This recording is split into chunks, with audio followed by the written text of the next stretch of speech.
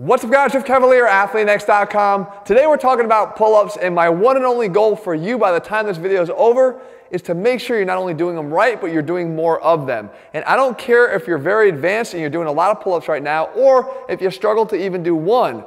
If you avoid the 10 things I'm showing you here and adopt the alternatives that I'm going to show you, I promise you, you're gonna start doing more pull-ups starting right away. So let's get right into the first one here, your hand placement.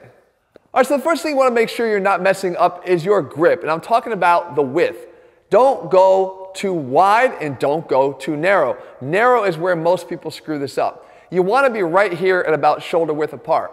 If you go in, as you see my hand starting to creep in here, you dramatically shift the load from the back and the lats to right here, the brachioradialis and the forearms, which are ill-equipped to handle your body weight repetition after repetition in a pull-up. When I get my arms in front of my body, I'm essentially creating some version of a reverse barbell curl, except this time, instead of curling a barbell up, I'm curling my body up to a bar.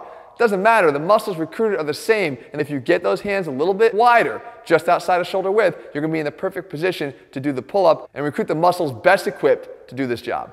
Now that being said, the brachioradialis is a muscle that is going to participate in the pull-up. We just don't want it to be the primary focus of the pull-up. So what I want you to do is stop ignoring the value of this muscle when it comes to performing the overall move. Right? It still needs to be strong. We just don't want it to be the driver of the movement. So are you doing enough to strengthen this muscle? Are you doing enough of these? Reverse hammer curls. Really kind of in this pronated position to really recruit those muscles. Are you doing enough of these to get a stronger forearm? If you're not, I guarantee you, just by incorporating a few sets a week into your normal plan right now, you're going to get stronger brachioradialis and stronger forearms that are going to contribute mightily when you go back to this exercise. The key here is not overlooking any of the muscles that participate in the overall performance of the move. Now this was an interesting one. When your hands are up on the bar, besides caring about how wide apart they are, you also should be caring about how you're gripping the bar, because a lot of us will grip and pull straight down.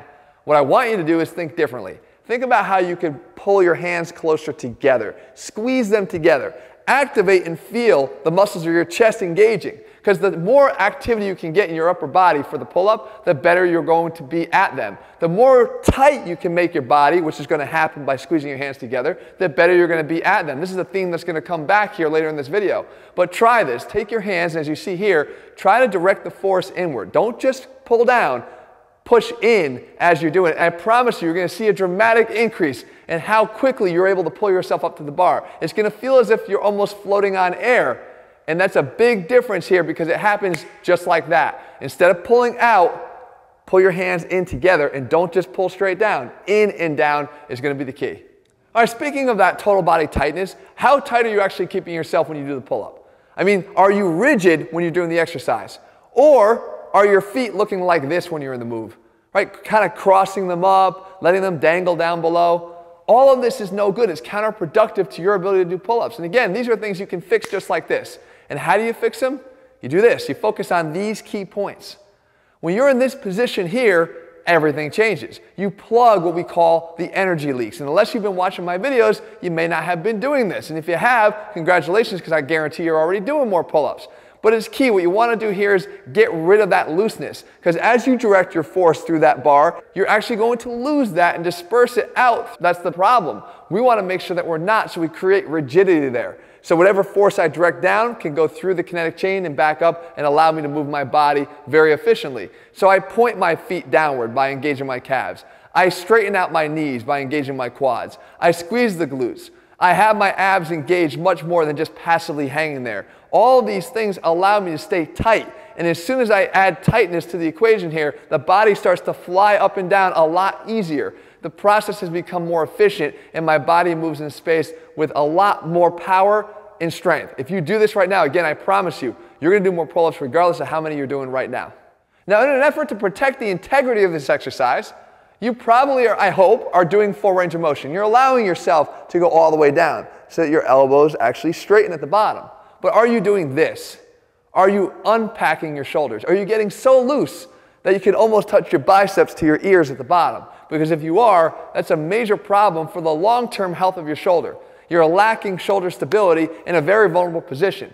So what I want you to do is fix that. Make sure that even though you go to full extension, that you don't go to an unpacked position. You allow yourself to create some space by simply pulling your biceps a little bit away from your ears, and that will pull your shoulders down and back. Allow for that space between your ears and your shoulder tips. And then from here, perform every single repetition. So go to full extension, but don't destabilize the shoulder in the process. The next thing you might be doing, maybe even inadvertently, is positioning your elbows in the wrong plane as it relates to your body this way. Do you have your elbows straight out to the sides because people tell you that you want to dig your elbows down into your sides to engage your lats? Or are you doing this instead, getting your elbows out in front of your body? Hopefully, it's the latter. You got to put your elbows out in front of your body. It actually is biomechanically more favorable to your ability to do the exercise because you're placing the lats on more stretch. Anatomically, we know that if we can get the elbow out in front of the body, we're going to be in a position to create more stretch on the lats and have better recruitment when we need it the most at the bottom of the rep. Additionally, we know that this is something called the scapular plane, and in the scapular plane, our shoulders just move more naturally. Instead of fighting that and trying to place your arms back behind your body, get them back in the plane that they prefer to be in, right here, angled slightly forward, and your shoulders will feel even better when you do the movement. So get those elbows out in front. Don't drive them out to the side unnaturally. And I promise not just more pull-ups, but more healthy pull-ups for the long run.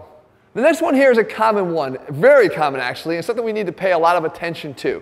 Because when you do this, you take away a lot of the strength you already have, making this exercise more difficult. When you're at the top of the exercise, do you look like this? Are you sort of caved in? In other words, is your chest caved in with your upper back rounded and your elbows out in front? Yeah, your elbows are in a good position, like I just told you, but are you also allowing the rest of this to cave in? Because what you should be doing is not doing that. You should be allowing yourself to still maintain this natural thoracic extension with my elbows out in front of my body. Try this little test. If you were to go to a lat pull down and assume this same position that I had up on this pull-up bar, you're going to find it way more difficult to do the same repetitions with the same weight that you're used to using because you're making it very inefficient. You're taking away all that tightness. You're taking away the mechanical advantages you're providing your body by getting a thoracic extension. So you want to make sure that instead of doing it like this, you fix that. And you don't just fix it here on the lat pull down. You fix it back at the pull-up bar the same way. Get through the bar. Allow yourselves to get your body angled backwards while maintaining your elbows out in front. And this will allow you to pull at this angle to recruit more of the back muscles more favorably. And again, the strength is there. You're just taking away the strength because you're positioning your body in the wrong way.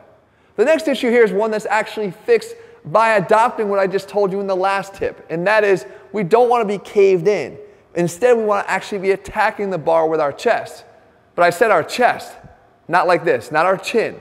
How many times do you see people do this? They're literally doing this pull-up with the goal being just to make sure they get that chin right up to the bar, and if they get it, they got the rep. First of all, they're probably about 6 inches too short, and they're just reaching with the length of their neck to get that chin up over the bar. That's not what we're talking about. That's not the goal. So the easy way to fix this is to, 1, attack the bar with your chest like I said, and number 2, use your chest as the goal. That's the metric. Get through the bar. Get that chin above the bar. It's going to require more strength, but guess what? With the tips you've already added here, you're going to probably find it's much easier to get your body up there. So attack that bar and reach for the bar with your chest. That's going to place a better visual for you to actually strive for. That's going to make the overall repetition much easier to get to the full contraction that you're probably not getting to right now. This one's actually kind of always blown my mind when it comes to the pull-up, and that is, why do we always program this exercise differently than the other exercises, let's say even in a single back workout? Why is it that we'll do a lat pull down and then drop the pin down a few plates and do a drop set, or we'll change the weight? As we get fatigued, we'll actually lighten the weight a little bit and do more. Why don't we just assume that we're going to do a certain number of pull-ups, and when we fatigue, we're going to do less, and when we fatigue, we're going to do less, and when we can't do any more, we're done? You can actually adopt the same training principles, like drop sets, by just incorporating something like a band here. As soon as I reach failure, I could assimilate another drop set like I would on a regular exercise just by stepping into the band, getting back up onto the bar, and doing more repetitions. This is going to improve my overall output over time. It's going to have me doing more repetitions over time. It's going to allow me to get better and stronger at the exercise over time, and overall improve my performance on this lift over time. but it requires that I not think about it like a different exercise. The same parameters that apply to everything else applies here, and I want to make sure that you guys understand that and do it. And last but not least, when it comes to the programming of the pull-up, you have to also look at your prioritization of it. Why do we kind of always stick it at the end of the workout? It has the capacity to be one of the best lifts you possibly do, especially if you start to add weight as you get stronger. It could be one of your best back developers you have. So why do we always put it at the end? Switch it up. Do something different. Place it as your priority. Make it the first thing you do in your pull training or in your back day. Whatever it is you're doing for your training split right now. Warm up with the band. Get yourself ready to do it, but then do it while you're fresh. You're going to see a remarkable difference in your ability to produce force on this exercise and to get more repetitions on this exercise when you do it fresh versus when you relegate it to the very end. Get it towards the front of the line instead of always kicking it towards the back, and you'll see more gains from it as well. So there you have it, guys. More pull-ups are in your sight. Just take note of these 10 things. These are all things that are easily fixed and fixed quickly. I'm not into the big long-term fixes that are going to require you having to reshape your entire way you train right now. These are things that any of us, no matter how many you're doing right now, can instantly change. And even if you just do a couple of them, you're going to see more pull-ups in your next workout, and more importantly, you're going to start to see more gains from the exercise. You're going to actually start to fall in love with it as much as I love this movement.